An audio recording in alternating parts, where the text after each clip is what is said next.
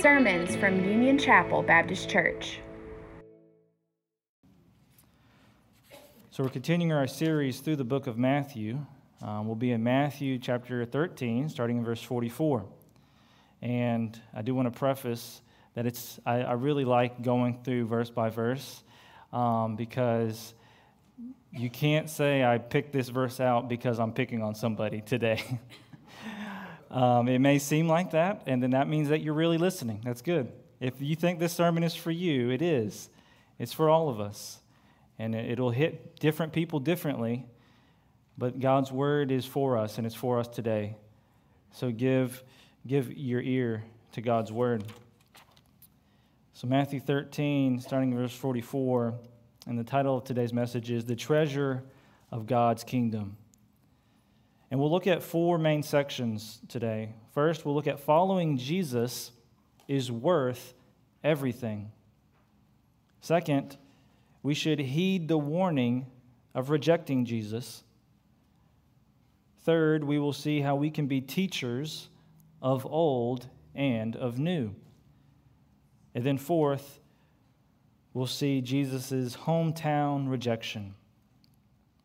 So first, following Jesus is worth everything, starting in verse 44. Jesus said, "The kingdom of heaven is like treasure buried in a field, that a man found and reburied. Then in his joy he goes and sells everything he has, and buys that field." So this parable, this story that Jesus gives of what the kingdom of heaven is like, occurs in the context of Jesus telling other parables to the crowd and to his disciples. Now, he's explained that some of these parables, they actually hide the truth from those that don't believe. It will hide the truth that don't have ears to hear, that don't submit themselves to God. But these parables will reveal truth to those that are in submission to God, that those who have given their lives to him. And a common theme that we have been seeing is that Jesus has been teaching about why some people reject his message, but some people believe. And here we have an example of one who accepts the message of the kingdom. And he accepts the message of the kingdom because he sees it as worth it. He sees the kingdom for what it is, worthy of everything. Now, if you go to the beach, it's just a couple hours away. We go to the beach sometimes, and when we go, my kids, Rachel's dad would come with us, and he would bring his metal detector. And my kids would follow him around finding buried treasure. And when they find even like a piece of metal, or sometimes they find a little toy, they'd get so excited. They're filled with joy. They come running back to our spot where we're on the beach and telling us all about what they found, how they found it, where they were, and how they dug it up, and they're showing everyone their buried treasure.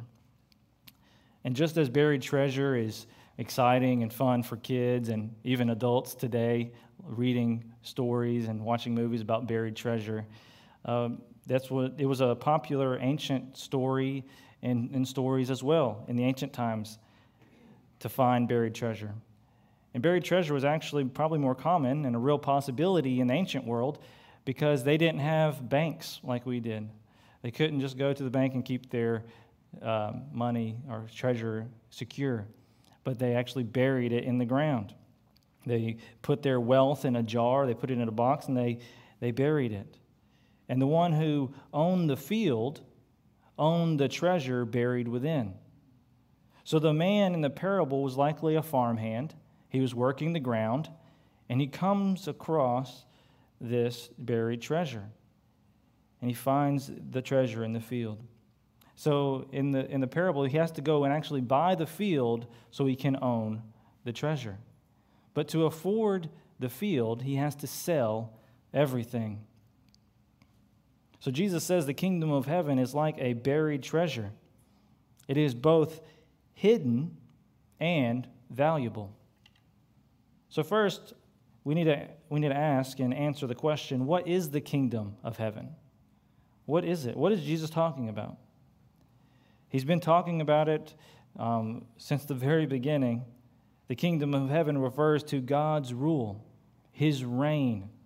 It is God's kingdom. And Jesus has invited us into his kingdom. We can be adopted as sons and daughters of the King through faith in Jesus, through faith in him as our God, Savior, and King. That is what he's talking about, the kingdom of heaven, God's kingdom. Now, how is the kingdom of heaven hidden? God's kingdom is hidden in the sense that God must reveal to us the way into the kingdom. He must reveal to us the ways of the kingdom.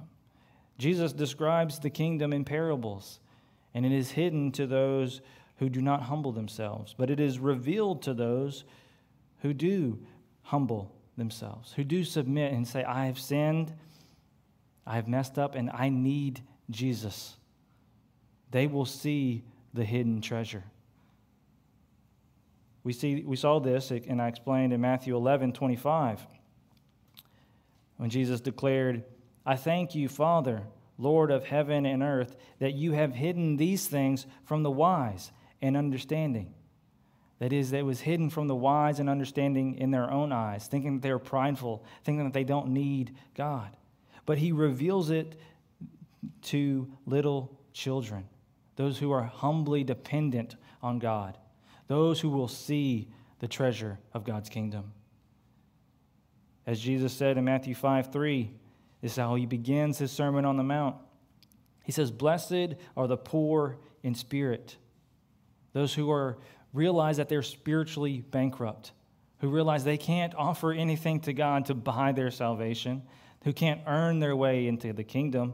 But if they realize they're poor in spirit, he says the kingdom of heaven is theirs. That's how you get the kingdom of heaven. And then third, how valuable is the kingdom of heaven? Being a part of God's kingdom is more valuable than a bit of metal or a toy that you could find in the ground. It is the treasure worth more than anything you own or will ever have. It's worth more than anything. The treasure of the kingdom is so valuable that the man joyfully, he goes in joy and sells everything to get the kingdom of heaven. And since it is the Christmas season, I was drawn to the story of the Magi. They left their home to find the Messiah, and when they get there, it says when they saw the star, they rejoiced exceedingly in Matthew 2:10. They rejoiced exceedingly with great joy. And going into the house, they saw the child with Mary his mother, and they fell down and worshiped him. Then opening up their treasures, they offered him gifts, gold, frankincense, and myrrh. They gave their treasures to the king. They saw that the king, Jesus, was more valuable than anything. They gave it all to him. So how does this apply today for us? Because Jesus' main point in this parable is to teach us, in one sense, that no material possession, nothing else is worth or should take the priority of God's kingdom. Being in God's kingdom, serving King Jesus, being a child of God, that should bring us more joy than anything this earth can offer. Thus, trusting in and following Jesus is not to be viewed as drudgery or forced or a chore. But Jesus teaches us here that to accept him, to accept and enter the kingdom, you have to see it as worth it. Now, salvation is the free gift of God through Jesus' death on the cross and his resurrection. And to find that salvation, to accept that gift, to find life and life eternal, Jesus said you must submit to him as God and King of your life as well. And to do that, you need to see the kingdom of God as worth more than anything. Jesus makes this point again in verse 45 with another parable. He says, again, the kingdom of heaven is like a merchant in search of fine pearls. when he found one priceless pearl, he went and sold everything he had and bought it. Now, I went on a mission trip to China when I was in college, and we went to a city there that was one of the, they had a whole bunch of pearls for sale. It was like a pearl capital of China, and they were cheaper than anywhere else in the world. You could get these pearls, and me and my team were going around on our day off and looking for a good deal on some jewelry for our girlfriends and future wives, right? And we're trying to find, we didn't have a lot of money, right? So we're trying to find the best deal. But here in the parable, the merchant wasn't looking for a deal. He was looking for the best pearl. And pearls were so highly valued in ancient times, perhaps even more than they are today. So they may be as valuable as diamonds. So when they're looking at pearls in the ancient times, maybe think of how people think of diamonds today. For instance, I saw this one ancient source that depicted the value of one pearl. It says a single pearl sold for 13 roomfuls of gold. I mean, that's how valuable a pearl could be. So I was looking, like I said, I was looking for the right pearl for the right price, but the merchant, he was looking for quality. And notice in verse 45, he says that he was looking for fine, good, his beautiful pearls, plural, right? And he may have bought some. He probably found some good ones. He probably bought them. But his life changes in verse 46 when he finds the priceless single pearl. This priceless or very precious or very valuable pearl was so great that the merchant sold everything he had. All the pearls he had bought before, his house, his land, everything so that he could get that one single pearl. This pearl stood out from the rest. It was different. It was far superior, better than all the others combined. So what does this mean for us? Jesus says the kingdom of God is like that pearl. The kingdom of God is beyond comparison to any other religion, any other false god, worldview, philosophy, material object, or even purpose in life. The kingdom of God, having Jesus as your God, Savior, and King, is worth more and thus should be the priority above everything else in life. So is the kingdom of God the most valuable thing in your life? What thing, what activity, what person, what in your life is competing with the kingdom of God? What are you holding on to, not willing to let go for the kingdom of God? How can we see the kingdom of God as it is? Jesus says it is the most valuable thing. How can we come to that understanding? How do we see it as the most valuable and worthy thing in our life? I have two ways forward. First, to see the kingdom of God as it is, I think it begins with a humbleness. Letting go of your pride before Jesus and before His word, and trusting with all your heart and all your life that Jesus is who He says He is, and that God's kingdom is the way that Jesus explains it. Second, we should continue sharpening our understanding and growing deep in our hearts the truth of who God is and how we are to live in His kingdom. Because we must grow in our understanding of who God is and His kingdom, because we may have a false view of God or a false view of His kingdom, and we need to learn or relearn or be reminded of who God is and how His kingdom is supposed to be. So we should seek the truth in God's word, and it is there to find. And just like in parenting, in which we give our kids positive and negative reinforcements, for example, we say, eat all your dinner so you can have dessert. That's a positive. Eat all your dinner because you'll grow big and strong. That's positive. Kind of like Jesus explaining the ultimate worth of the kingdom. It says the kingdom of God is worth it. That's the positive. Seek first the kingdom of God. It's worth more than anything. But also in parenting, we also have the negative reinforcement. Eat your food or you don't get to watch TV. That's a negative. So after giving the positive, now Jesus turns to the negative consequences. If you don't see the kingdom of God as worth it, there's going to be negative consequences for the rejection. So this is our second section. Heed the warning of rejecting Jesus. Verse 47. Jesus says, again, the kingdom of heaven is like a large net thrown into the sea. It collected every kind of fish. And when it was full, they dragged it ashore, sat down, and gathered the good fish into containers, but threw out the worthless ones. So it will be at the end of the age. The angels will go out, separate the evil people from the righteous, and throw them into the blazing furnace, where there will be weeping and gnashing of teeth. Now, I've fished before, and I know many of you have fished, but I've never fished with a large net like in this story. I've always had one hook and caught one fish at a time.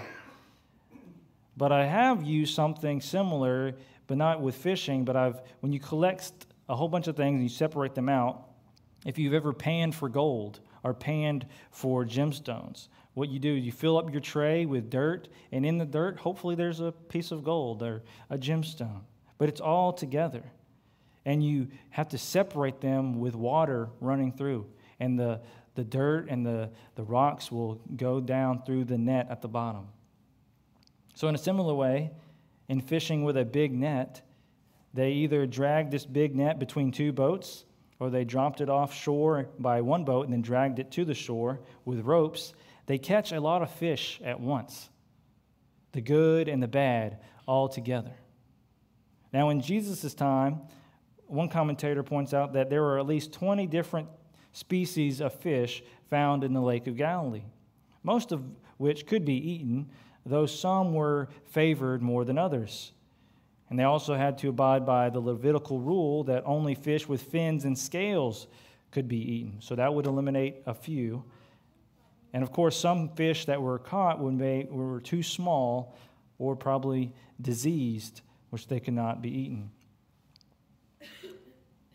So this parable, Jesus teaches us that the good fish represent the righteous, those that are in right standing with God, those who have been adopted into God's family, those a part of God's kingdom through faith in Him. The bad fish represent evil people, those who reject God, refuse to see the value of His kingdom, and they would rather live by their own law instead of God's law. Those who do not trust in Jesus as their God, Savior, and King. Jesus says both of these groups of people are together for a time. And just like the parable last week in which the wheat and the weeds grew up together, we see here the bad fish and the good fish will be in the net together for a time. But Jesus says that there is a day coming in which the good fish and the bad fish will be separated, just like the wheat and the weeds will be separated. Just as the bad tree that produces bad fruit in Matthew 7:19, Jesus said that every tree that doesn't produce good fruit is cut down and thrown into the fire. Just that the same way, the bad fish will be separated and thrown into the fire. So what are we to do with this? How are we supposed to apply this today? Now, if you're a good fish, if you are righteous, if you have been made righteous by Jesus, if you have faith in Him, if you're a child of God, we need to be aware, we need to be reminded of, and see how God's kingdom works, as Jesus teaches, that there are bad fish in the ocean swimming alongside of us. And that this will be the way it is until the final judgment. It is God's plan to work this way, and we must trust in Him. We must trust in His plan. We must trust in Him to provide justice to those who do evil. We must be patient, and we must trust in God's timing to make all things right. Because you may not want it that way. You might want immediate justice now, but you must be patient. We're not God. We must trust in his ways. Secondly, for us, for the good fish, this also means that we should seek to love and share the good news with everyone so that they can receive mercy and forgiveness. Because there's a threat there. There is a warning for them who do not seek forgiveness. Because Jesus has called us to be disciples of him, and he is training us to be fishers of men. Matthew 4:19, Jesus said, "Follow me," he told them, "and I will make you fish for people." And now for the bad fish. If you are not in a right relationship with God, if you do not trust in Jesus as your Savior, heed Jesus' warning. See the consequence for the rejection of God. Run to the goodness of God's kingdom. Run away from eternal punishment of hell. Jesus likens it here to a blazing furnace, a place of weeping and gnashing of teeth. And after detailing the positive worth of the kingdom and the negative consequences of rejecting the kingdom, Jesus asks a question, and he provides a further application of these truths as we turn to our third section, teachers of old and new. Verse 51, Jesus asks, "Have you understood all these things?" And they answered him, "Yes." So oftentimes when you tell your kids something, or even you tell adults something, it's good to ask, do they really understand? Do you understand what I just said? Because there's a difference between hearing and understanding. Because previously, the disciples did not understand Jesus' parables. They had to ask him, "What did you mean by the wheat and the weeds?" And he had to explain it to them. He wanted to make sure they understand these parables, and they reply that they do understand. They understand that the kingdom of God, as we saw in past weeks, that the kingdom of God is starting small, like a mustard seed. They understood that the kingdom of God will grow like leaven in bread, growing among the weeds. And when they understand that the good fish in the net will be there with the bad fish, there is a mixed reception to Jesus' message. Some understand and some don't. Some repent and believe in Jesus and some don't. The kingdom is the most valuable thing, and there are eternal consequences for rejecting it. They understand these things. For us today, the same is true. We cannot just hear Jesus' teaching, but we must understand.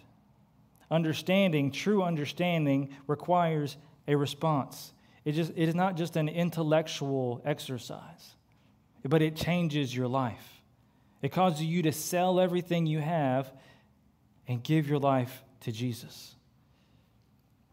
And here, Jesus will give us another response, a right response of belief in Jesus. And if you really value the kingdom of God above all else, Jesus says we should do something. He moves his disciples to a response. Respond in belief and action. Verse 52, it says, "Therefore, since you understand, therefore do this. Every teacher of the law who has become a disciple in the kingdom of heaven is like the owner of a house who brings out of his storeroom treasures new and old." So if you understand, if you value God's kingdom, if you trust in him with all your soul and are following him, you are a disciple in the kingdom of heaven. And Jesus says here, you should also be a teacher of the law. Now, not everyone will be a teacher of the Bible in a formal capacity. Not everyone is called to be a pastor or a Sunday school teacher. But as a disciple, you are in some sense supposed to disciple and teach others. You're supposed to lead others to Jesus, teaching them what you have learned. Because if you have sold all that you have to own the buried treasure, If you have sold all your possessions to acquire the priceless pearl, you would not keep the treasure of God a secret. For when you truly understand the greatness of the kingdom and the truly horrific and terrible consequences of rejecting the kingdom, you will want to tell and teach others about the treasure and the eternal life you have found.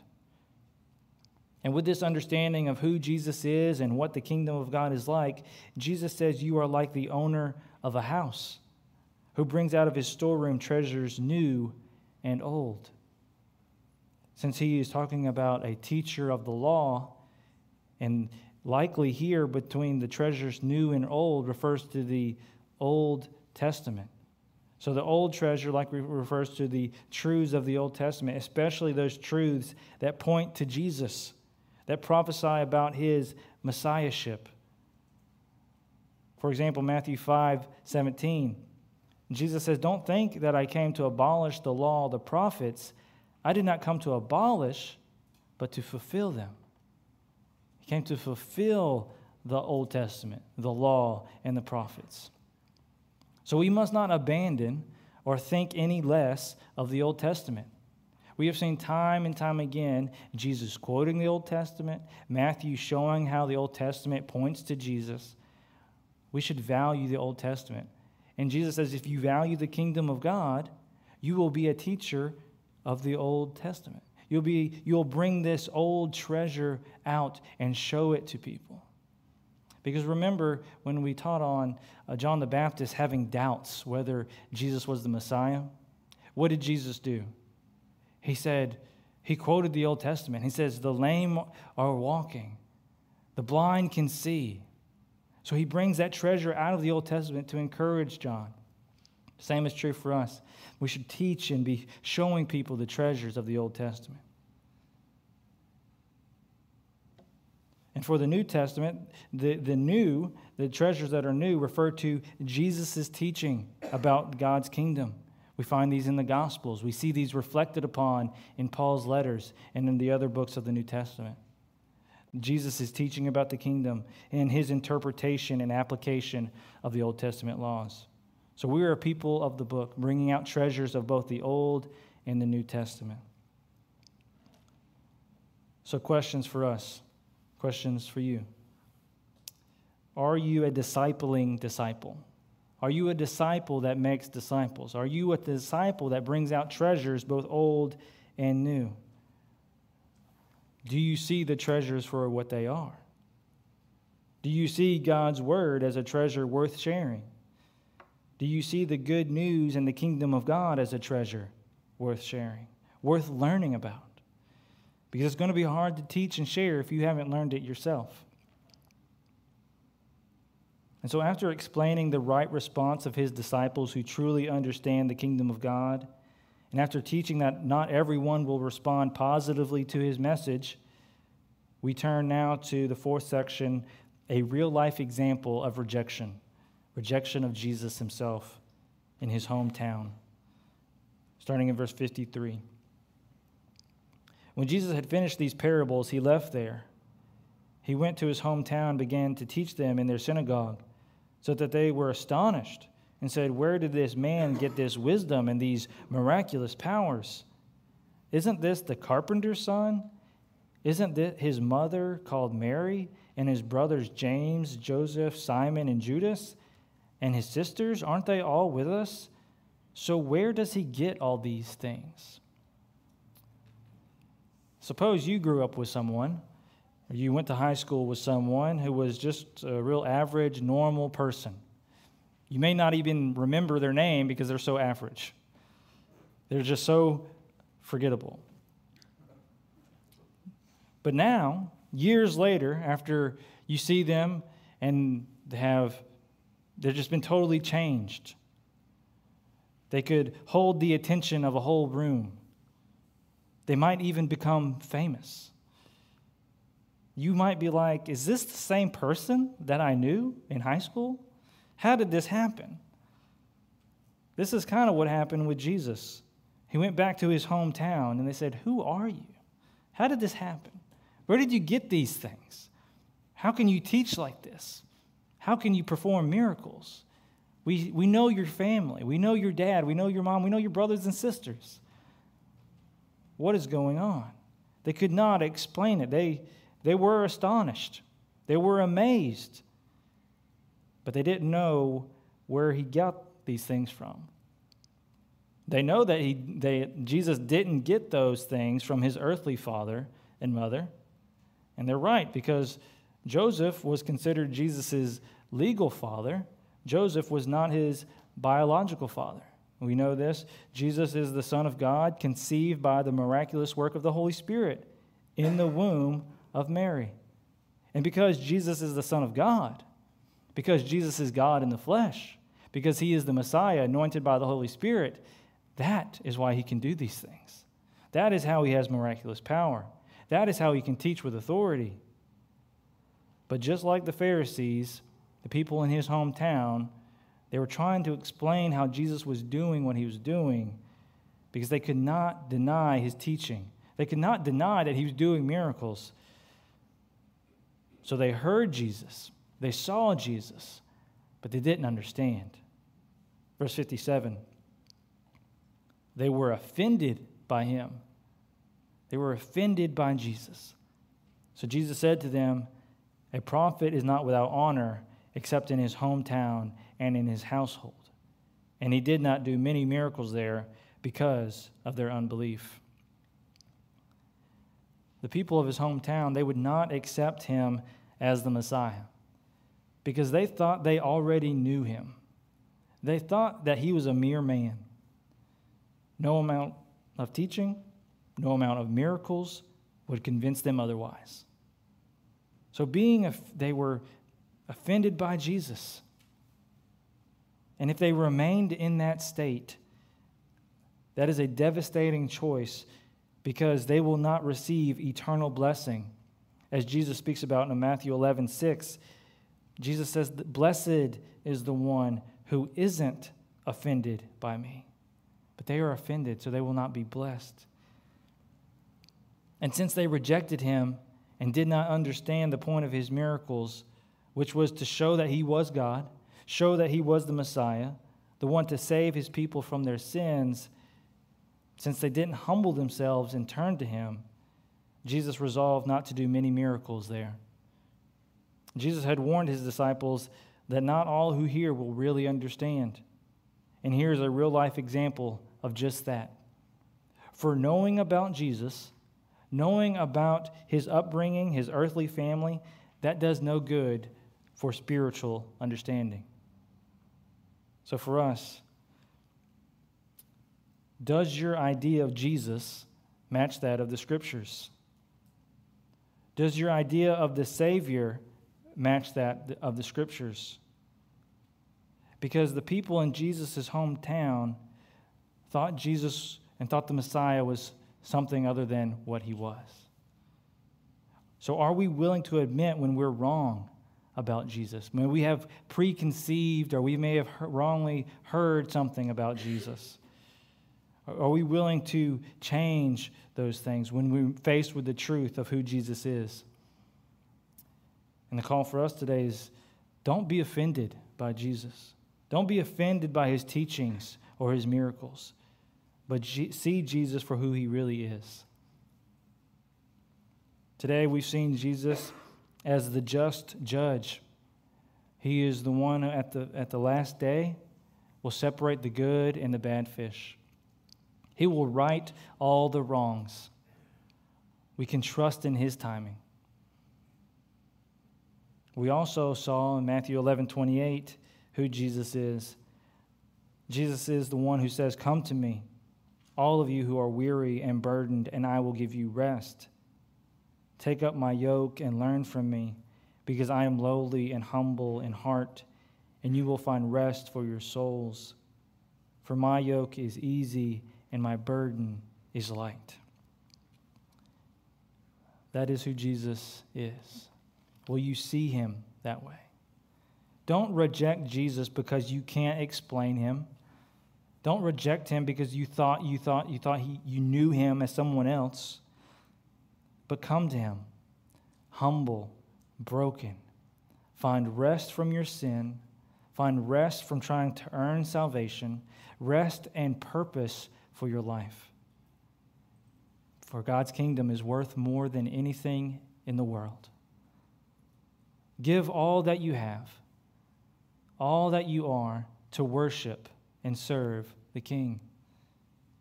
And continue to learn about the mysterious. Continue to learn about the great truths that God has revealed to us through His Scriptures, in both the Old and the New. Don't take His word for granted. Seek to understand. Seek to obey by the power of the Spirit. And as you journey along life's paths, share with others the truth that has been taught to you.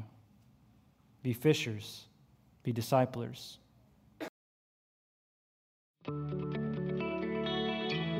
Thanks for listening. For more information, see unionchapelbaptist.org.